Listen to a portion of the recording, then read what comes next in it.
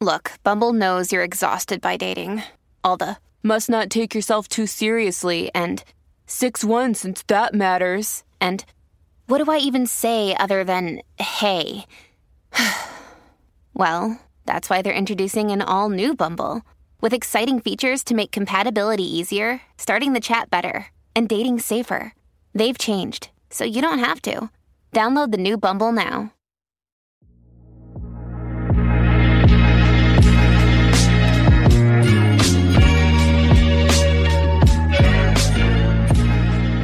Welcome to Everyday Theology, where we don't tell you what to believe or why to believe it, but rather explore our Christian beliefs and why they matter for us in relation to God, to creation, and to others. My name is Aaron Ross.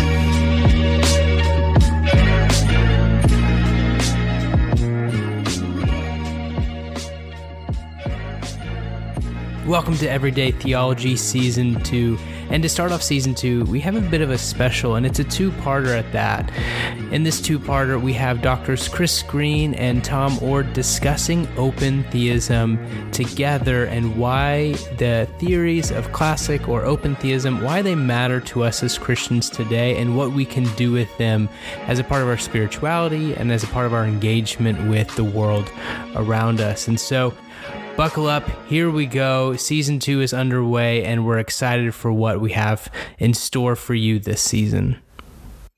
All right, so this is the beginning of Season 2 of Everyday Theology, and for Season 2, the beginning, we had some ideas of like what would be the best way to start this next season. And even though we've got a lot of great guests that are going to be coming up, I thought there was no better way than to bring two people back from Season 1 who we kind of paired their ideas off from each other a little bit in separate podcasts, and they're some of the most loved podcasts that we've put out. So I am super excited to have back with me Tom Oord and Chris Green to talk about God and sovereignty and about what this all looks like in relation to how God engages with the world. So Tom and Chris, thank you so much for being with me again. Hey, my pleasure. Yeah, same here. I'm excited about it. I consider Tom a friend, and I consider you a friend. So I'm glad to be here. Hopefully that's still true after tonight. I like being friends with both of you. It makes me feel good to have friends who are a lot smarter than I am, which is really not hard to come by, I guess, to be honest. Tom, if we can start here, maybe I think one of the best things, and we were just talking about it before we even hit the record button, but maybe help our listeners, from your perspective, think about or talk about why is it important that we think about how God engages with creation and humanity, and why you might want to say that God's love is uncontrolling or God can't do certain things. Yeah, great. I think most people who believe in God, in fact, a lot of people who don't believe in God, struggle with the question that we oftentimes call the problem of evil. That is, why does there seem to be pointless pain, unnecessary suffering, genuine evil in our lives and in the world? If God is, perfectly loving, loves everyone and everything, and God is powerful, then why wouldn't a loving God prevent the crap that happens in our lives and in the world?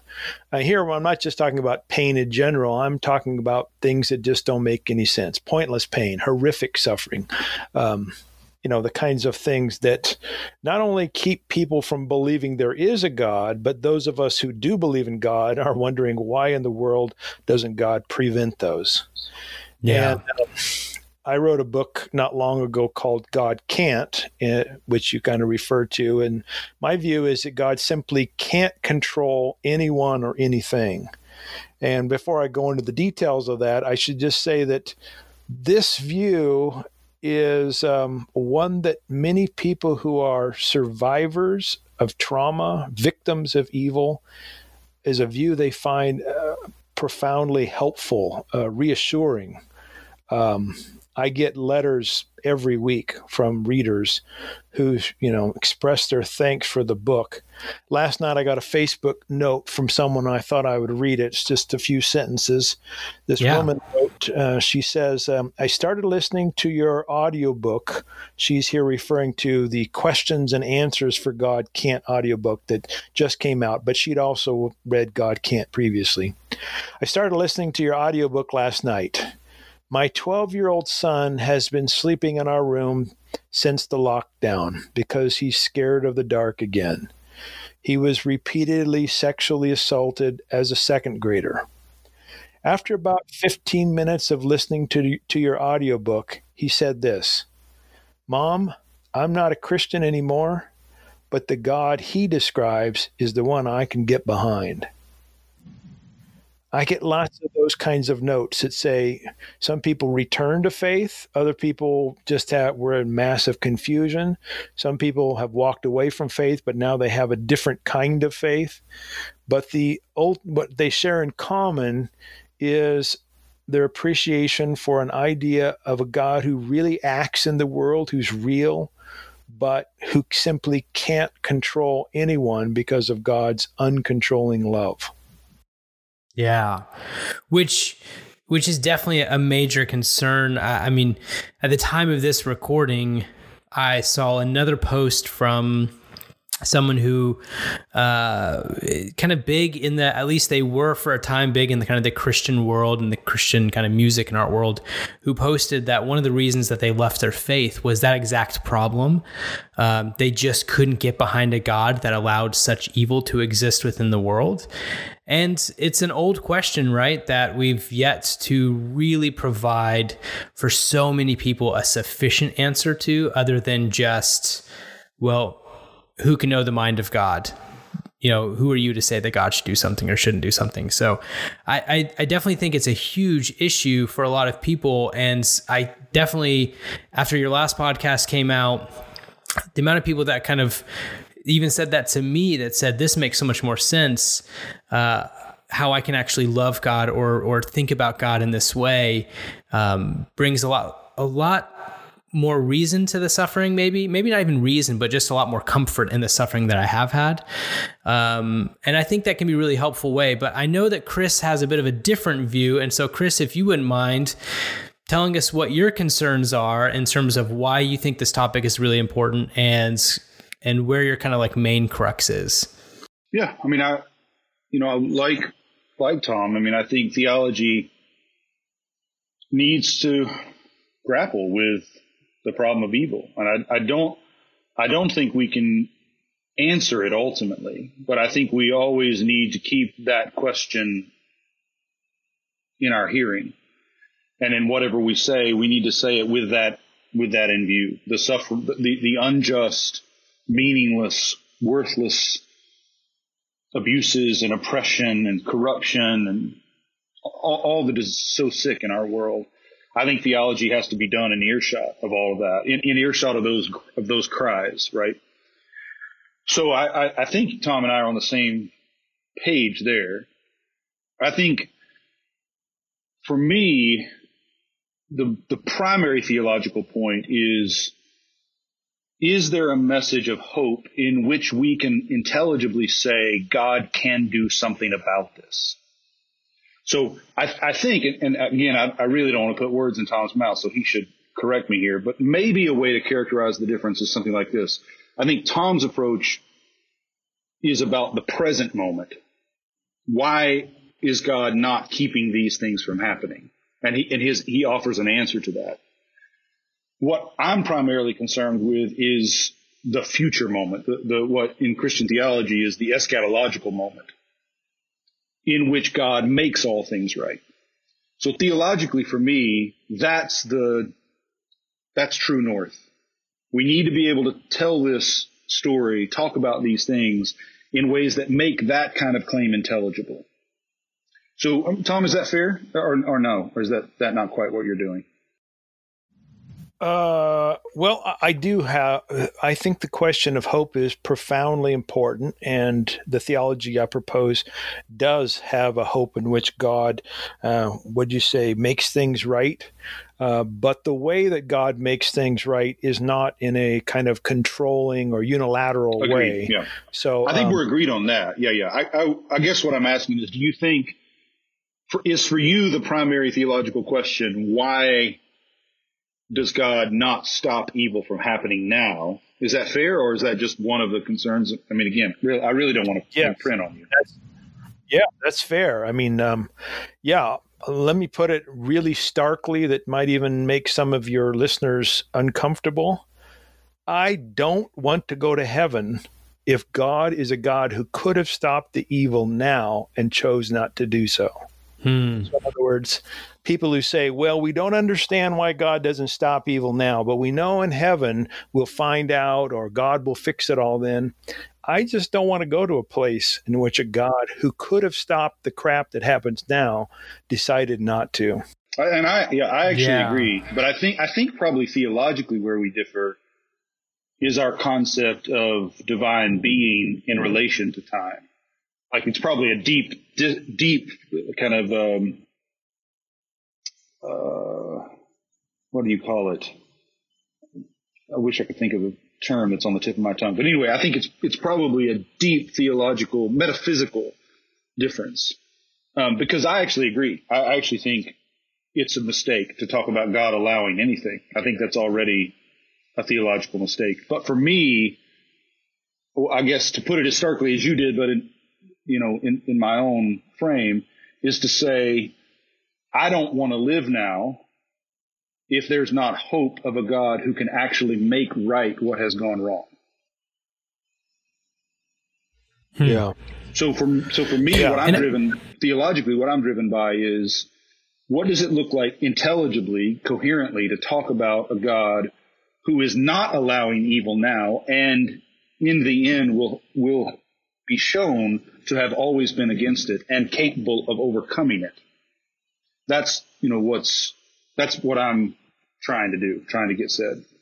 I think if I can maybe pare it down a little bit for our listeners, and kind of maybe weed through the big picture, maybe, is to say something like this.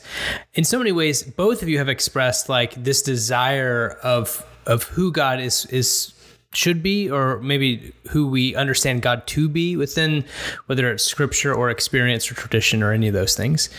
But why, I think to some degree, we might ask the question, why are we asking this of God? I can in some sense hear someone say, well, who are either of you? Who am I, Aaron, to kind of look at God and say, this must be who God is, or I don't want that God? Yeah. I don't know who to go on that question, but it was just the one that came to mind. I mean, a passage of scripture I'm guessing a lot of your listeners know is the one in which it says we ought to give an account of the hope that we have within us.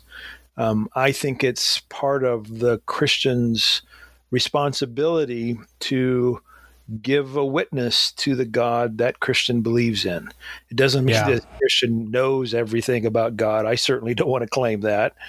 But I also think the claim that, we just got to believe whatever people have told us, the Bible tells us, the tradition tells us, my pastor tells us, my grandma tells us, that kind of blind faith in something or someone that doesn't have any sort of personal responsibility or personal thinking. I'm against that kind of approach to living the Christian life. I think we really do have to wrestle with the big questions of what kind of God exists, if there is a God. And, we're not going to come always down on the same page. Chris and I don't on the question of God's time, a relation to time, apparently. But I think it's just part of the responsibility of being a Christian to work through those issues as best one can.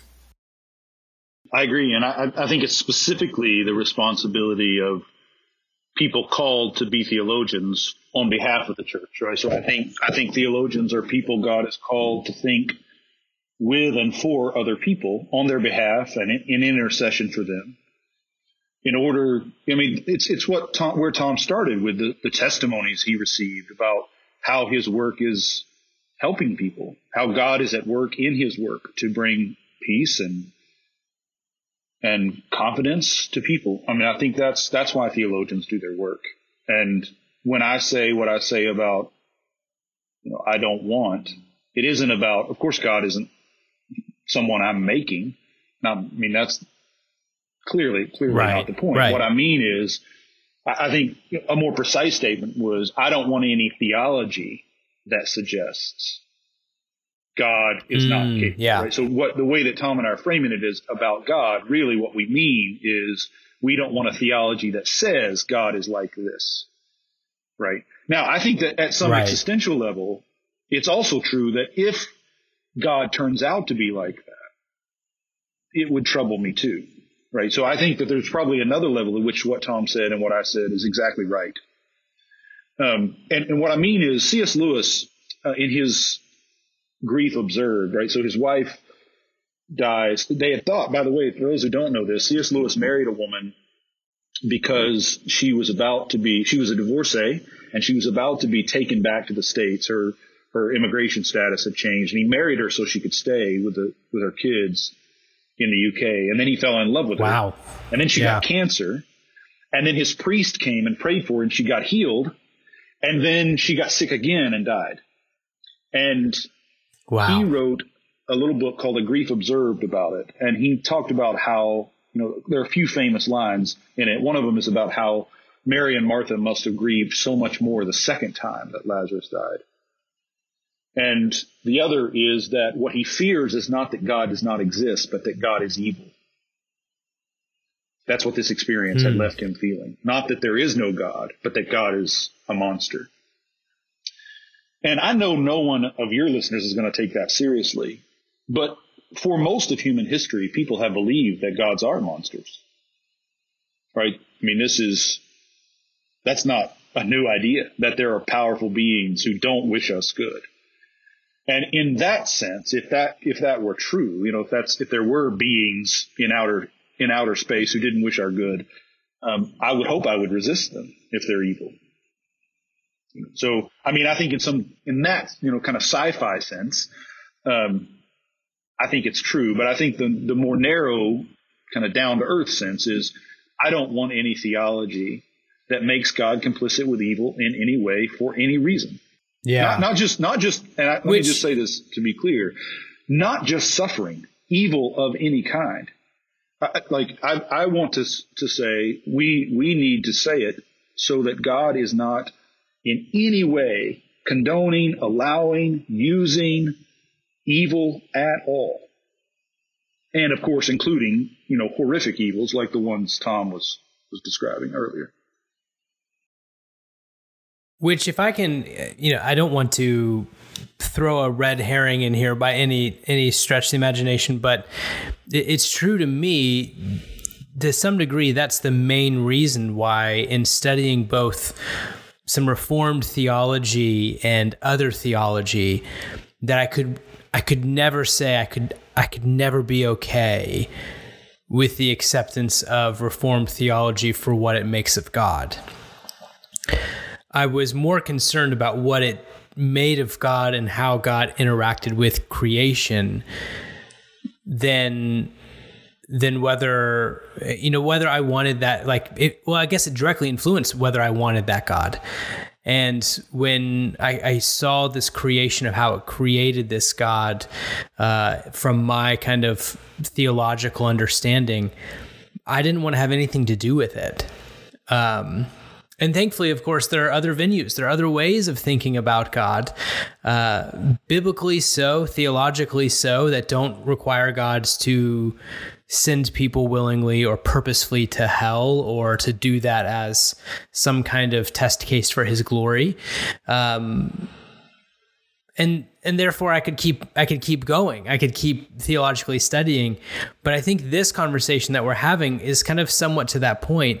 Who is God to us as people in our moments of suffering, or in our moments of profound evil being kind of put upon us, whether by natural forces or unnatural forces.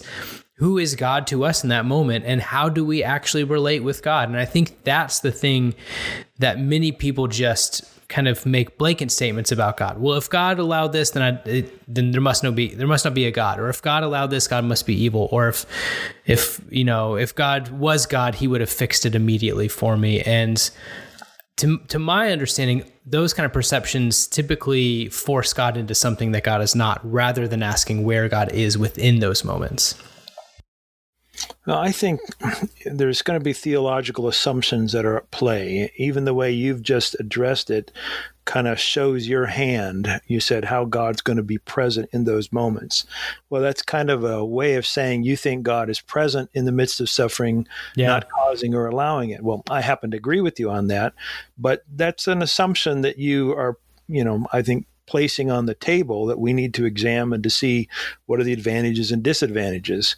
A lot of theologians today want to talk about a God who suffers with us in the midst of our pain. And I'm totally on board with that. It's just that a lot of those folks also continue to have a view of God's power that says that God could have prevented that pain in the first place had God wanted to. And to me, that's not a picture of a loving God. That's back to the God allowing evil kind of idea. And so I'm not against what you're saying. I just think everybody's got theological assumptions they bring to the table, and we ought to just lay them out there and examine them and ask, what do we think is positive or negative? What are the advantages and disadvantages? And we're not all going to agree, but perhaps in the process, we can make some progress towards some clarity, some better ways of living, something that's more, we think is more biblically sound or consonant, some kind of progress like that. I agree. And I think I would say, too, that just the process itself can be holy. It can be a prayerful experience, right? Just the very process itself. And I mean, in terms of where disagreement is itself a way. I wrote a paper a few years ago for the Wesleyan Theological Journal on a theology of disagreement. And one of the things I tried to argue in there is that God is capable of surprising God, and that therefore we should see our disagreements as an opportunity for that divine surprise to emerge. If we engage it, and I don't mean that in some kind of cheap way. I mean, I think disagreements are real and they need to be taken seriously, and some of them, are critical. But I still think there's a way to live with those disagreements, even the critical ones, in ways that open us up to God. And I think that's even if we never quite get there to an explanation that we all are satisfied with, just the wrestling is itself already, I think, a sanctified moment, or can be. I agree. And I agree. I'm thinking from the perspective of someone listening to this podcast and thinking, boy, they sure are on the same page on a lot of this stuff. When are they going to disagree? So how about if I disagree? Chris has already pointed to one disagreement, and that would be, I think Chris and I have a different view of God's relation to time. I'm an open theist who thinks that God experiences time moment by moment sequentially. And I don't know exactly how Chris would characterize himself, but I think it's not that.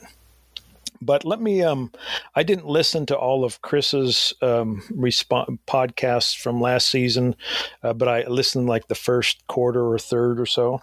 And he characterizes my view in a particular way.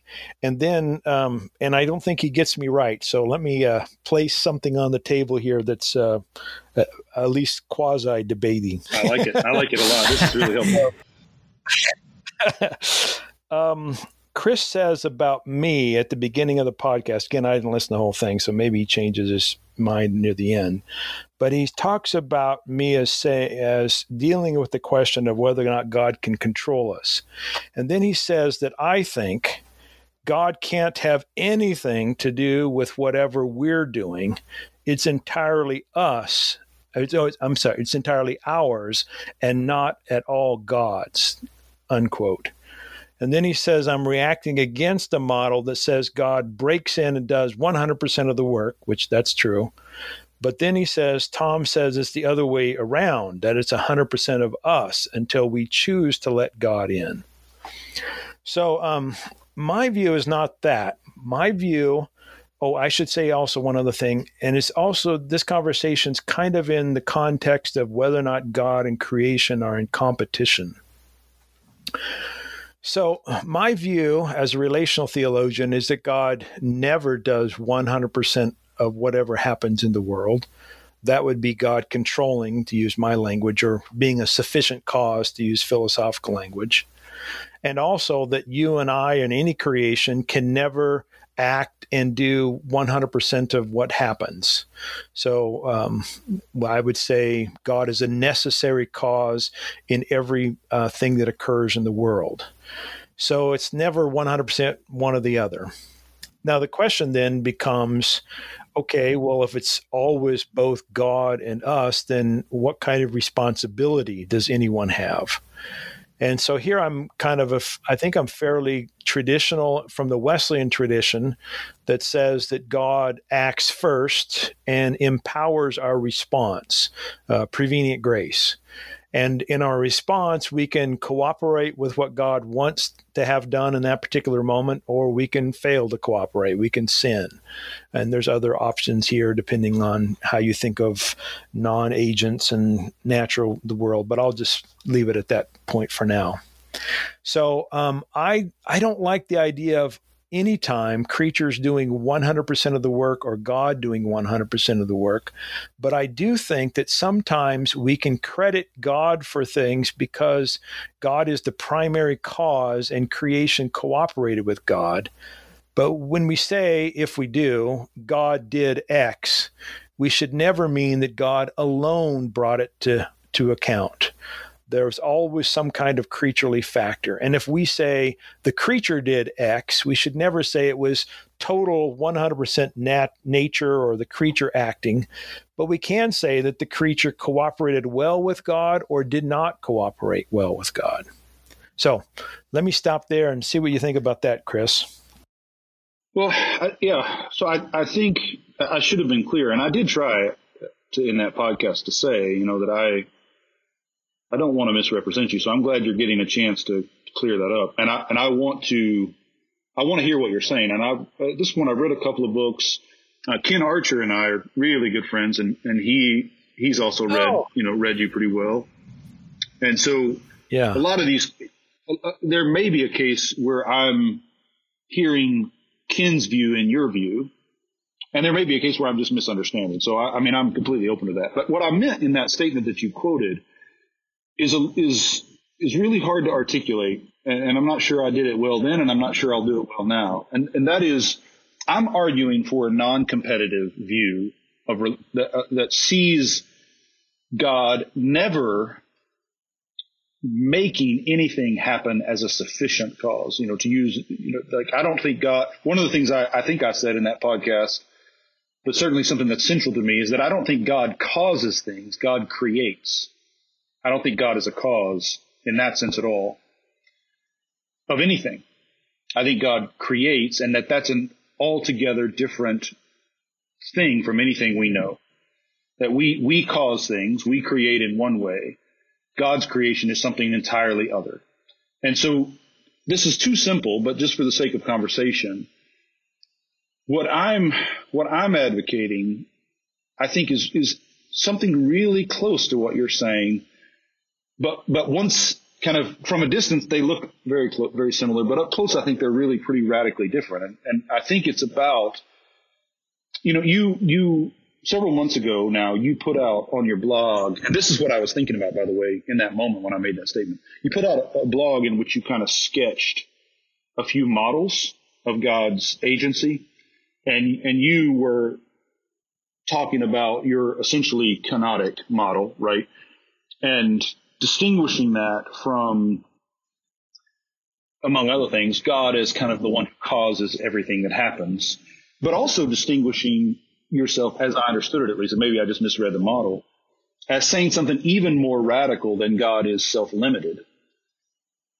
And this is where I think what you're saying is different from what Ken is saying. So again, I might be misrepresenting him. Aaron, you'll have to have Ken on to to correct my reading of him. This could go on forever.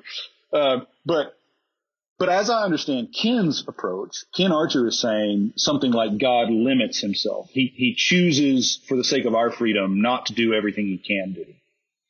And I think rightly, you say that won't work. We have to say something about not something God has chosen to do, but something that's essential to who God is. First of all, because we can't distinguish what God does from who God is. That's already a theological mistake. And I think you're 100% right about that. I think where you and I part is at that point, because I think that God does not limit himself at all. He is essentially kenotic, but I think of kenosis not as emptying, but as filling. So when I think of Philippians 2 and just the theology of kenosis, I don't think of the cup that's empty after the water's been poured out. I think of it as the water being poured in. The act of pouring is the kenosis. And this leads me to a theology of theosis, right? That salvation is the work of God filling all of creation with himself. And therefore, I think everything that happens creaturely happens because God is filling it with himself. And creatures are either, as you say, they're either yielding to that or resisting that. And yet what's coming from God is always the same overflow. It's always the same pouring out of his own life. And what we mean by the eschaton is the event at which that becomes decisive for all of creation. Right? It's the moment in which that pouring out and creation's receptivity are matched. And yeah, go ahead. I'll let you respond to that. I mean, maybe that starts to get at some of the differences. So what I meant, by the way, just to be clear, so what I meant when I said where you and I disagree is you think that that's not about us at all. What I meant is I think when I will anything good, whatever it is, to forgive or to take correction or to help someone who's in need, that actually what I'm doing is coming into alignment with the emptying of God, with the filling up of my life of God. I'm just stepping into the flow of who God is. And that, to me, means that anything that's 100% me, truly mine, is by definition 100% God's. Because it's only God in his fullness that could enable me in my fullness, to live in my fullness. All right, so I went on for a while there, but hopefully that starts to show you a little bit of what I'm trying to say. Or maybe it's just confusing. Yeah, that does help. It might just be confusing. I think in some ways we're a lot closer than I thought we were until that 100% thing at the end, but I'll come back to that. Yeah, I'm not of the opinion that God voluntarily self-limits. Some, I don't know where Ken is on that, but some open theists are in that view, and you've rightly characterized me as not. One of the things that I don't do is I don't translate kenosis as self-emptying. I translate it as self-giving, others empowering, which sounds pretty close to what you do. Yeah. So we're closer on that one than I realized. Theosis, yeah, that I like. There's obviously a number of ways to think about theosis. I don't think of it as us becoming literally divine, but I think of it as, I like your language of aligning with what God wants. So we're on the same page there. One place we differ is I'm comfortable saying God is a cause, never a sufficient cause. And I think saying God creates is analogous to saying we create. I'm not willing to accept God from the metaphysical causal okay. There's our difference right there. That's what I thought it was, and I think that's exactly it. I don't think of God as a being in the realm of existing things who has an influence. So for me, God is beyond and under and around all of that, the source and the guide and the goal of all of that. So that, I think that's right there is where our difference is. Yeah. Are you a Thomist by chance? I'm a Thomist via Robert Jensen. So Robert Jensen is a Lutheran ecumenical theologian, right? So there's not a Thomist in the world that would accept me as one of theirs. So, But essentially what I'm doing is arguing for, I'm using Thomist language to affirm, which I don't think it's just Thomas. So Maximus Confessor is my other major kind of figure here, that I'd think, in that line of Pseudo-Dionysius, Gregory of Nyssa, Origen, and then I think Maximus is kind of the culmination of all that. The God who's beyond being, the God who's not, and in that way, that's where I think Thomas and where I am Thomist, even though again, the Thomists wouldn't have me. So you're exactly right about that. Let me give a specific example and see how you would respond to this, right? So I often give this example as a way of showing how what I'm saying works in the world. If someone suffers something horrific, let's go back to the boy you mentioned, the woman, the mother who wrote to you. Did she give his name? Or I don't know if you're comfortable with sharing it anyway, but let's say that boy's name is Aaron or Michael. Let's go Michael. We've got an Aaron on the call, so Michael. Let's say the name is Michael. I think there is a version out there of Christian theology and theodicy more narrowly that wants to tell Michael, God allowed this to happen to you because he's got something down the line he wants to make from it. So if, 20 years from now, Michael starts a ministry for abused children, I think a lot of us are tempted to say, oh, that's why God allowed it. Right? God allowed it because he was going to make good out of it. And I'm on the record in sermons and podcasts and in academic works saying I think that's absolutely aberrant. I don't think that we can say that at all without making God responsible for the evil. And because the thing is, God doesn't need any of that. If I'm right about who God is, if Christian tradition is right about God being omnipotent, truly, then he doesn't need anything to bring about any good. He can create from nothing. So he doesn't even need our good to bring about good, much less evil. Like he doesn't need a father to bring about the birth of Jesus and Mary. And as Jesus himself says, he could raise up sons of Abraham from these stones. So he doesn't need this good, much less evil, to bring about the good that he wants. So what I want to say instead is, if Michael grows up and starts a ministry for these abused children, that's because at that point in his life, the fullness of God has healed Michael to the point that it becomes clear that God was always against the evil. That Michael's life is now bearing out witness to the fact that God was against the evil always, at every point, in every way, on Michael's behalf. And that God will continue to be until God is all in all, until this eschatological event that we're awaiting, that we hope for, it brings that fullness about. So how would you tell that story? Because again, I think it's similar to what you would say, but there are differences too that I don't want to miss. I don't want to cover over. Yeah, we would both agree that God never wanted what happened to Michael. That God was always against evil, to use your language. That it wasn't some part of some mysterious plan that 20 years later, when he does something great, God had it all worked out in advance. But we would differ. I think God needs Michael. So I don't think God can get the job done in terms of making love flourish unless we cooperate.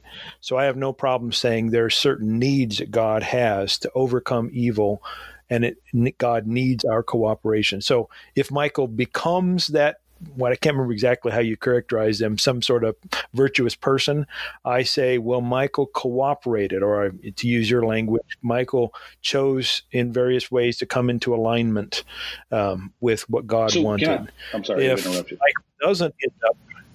If Michael doesn't end up having this is a bad situation because Michael's a victim of something that someone did to him. But let's say it's an example of Mike being the perpetrator of evil.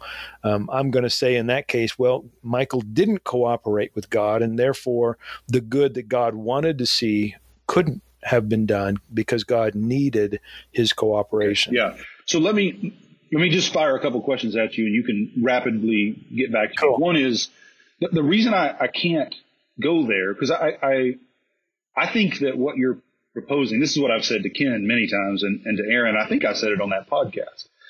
I think that if you're going to kind of own an open theist view in which God is in continuity with the world in that sense, right, in which God is one cause among others, I think that you're essentially saying the best thing that can be said, right? Like at least the thing closest to what my heart would be. Maybe that's the better way to say it. I think you're saying what's closest to my heart, but I don't know how to reconcile that with God creating in the first place, which had nothing to do with us in terms of our cooperation. And most of all, even more importantly, I don't see how to reconcile that with an eschatological hope in which God actually makes wrongs right. So here's, I believe the hope of the gospel is that God is going to keep working until all wrongs are made right. Not just those who did wrong reconciled to those they wronged, but all wrong things actually altered in some way. And I don't know how that's possible if God depends upon us. I don't know how he creates in the first place, and I don't know how he brings about that. So how does the creation happen without cooperation? How does eschaton happen without cooperation? Okay, so I'm going to say three things, if that's all right. Yeah, First, please. creation, then eschatology, and then I want to go back to God being a cause among other causes, and my criticism, I don't know of you, but of Thomistic views. So I reject creation out of nothing. I think God's always been creating everlastingly, and God creates in one moment out of that which God created in a previous moment. Now, it is true that we are created against our own will. I mean, that's Heidegger, right? We're thrown into the world. Our parents, we didn't say, I think I'll get my parents together to have sex so that we can be born. We're here. We had no choice. Can I interrupt just for a second? I'm sorry to interrupt, but I really think this is an important point that I think will change the way you say what you say next. Just to be clear, I don't think of creation as a violation of will. This is where I think Heidegger is wrong. I think creation is what establishes the possibility of our will. Like, creation is a good. It is what makes good possible. That's what I'm arguing, right? Yeah. Not that God does what he does sometimes in spite of us, but that everything good is sourced from God. So I just want to make that clear that I'm not advocating. Yeah, I'm totally on board with that. I think the point with creation out of nothing comes back to how we want to think God is causally active. If God can bring something out of absolutely nothing, you and I can't do that. And that creates certain obstacles to, I think, overcoming the problem of evil. Go back to our Michael example. If God can instantaneously create something out of nothing, why didn't God do that to stop the sexual abuse he endured, that sort of thing? So we have, I think, some different views of creation that probably stem from different metaphysical assumptions. In terms of eschatology, we both have the hope that God can overcome evil. But I do think you're asking of God something that my view can't do, and that is, as you put it, make all wrongs right. I can't. I don't know what it looks like for your metaphysics to make that happen. But let's take our Michael example again. Is Michael someday in the future going to look back and say, that sexual abuse, that was right after all? No. Yeah. Nah, I doubt that. Definitely not. So whatever it means to say God makes all wrongs right, it can't mean Agreed. that. Agreed.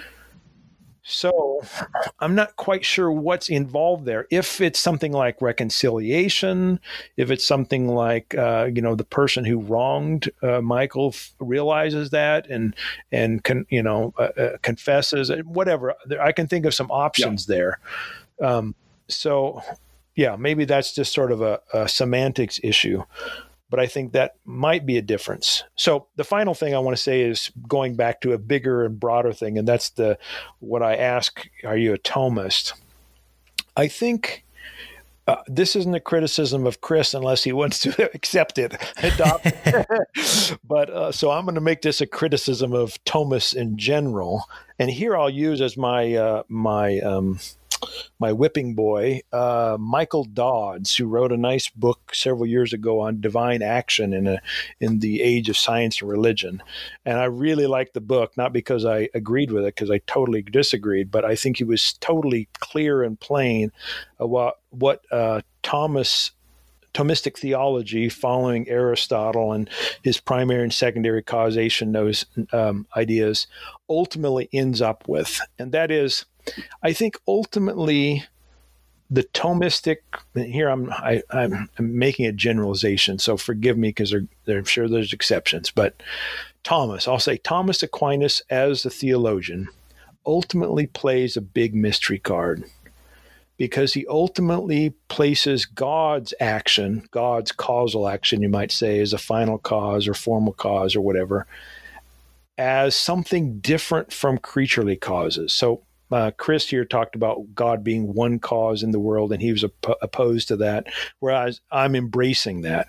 And, that can mean a lot of different things. But basically what I'm saying is that we should think about God's action, God's causation, as analogous to our action and causation. If we don't, if we say God is different in that kind of way, I think we play a kind of mystery card that that creates more confusion, lack of clarity.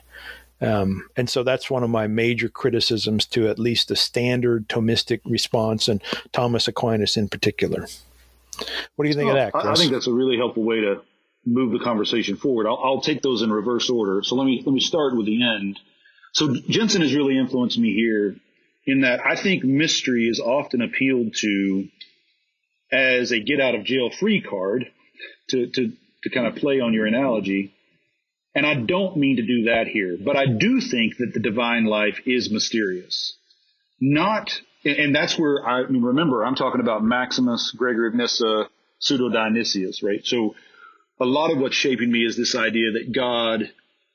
So Karl Rahner is another major voice for me, and what Rahner says about the incomprehensibility of God. Not that God might not be good, but that his goodness is infinite and therefore incomprehensible, in that we can never take it all in. It's all good and nothing but good, but it's goodness that exceeds our capacity. Even Rahner would say, even in the beatific vision, we can never catch up to the fullness of God. And Gregory, of course, as you know, has something similar to say about that in his Life of Moses, right? That we're kind of always eternally moving toward the fullness of God and never arriving, because that fullness is itself alive. God is infinite. So I think the metaphysical difference is, I don't think I'm using mystery, and I'm not sure Thomas does either, but I don't think Thomas needs me to defend him. So I'm happy to depart company with Thomas on this. I don't agree that using mystery is a way you can't have serious conversations theologically if you're just going to throw down mystery, right? But what I'm saying is that there is a mysterious dimension to all reality, and that mysterious dimension is the life of God. That God's life is essentially mysterious. Not that we should use mystery but by mystery, I don't mean something unknown in a sense of, well, it could be anything. Could be anger, could be wrath, could be, list your attribute. That's not what I mean. What I mean is it's infinite goodness, and therefore, it's the life in which we live and move and have our being. Like we live in God, God lives in us. And it doesn't displace our humanity, it grounds it and orients it.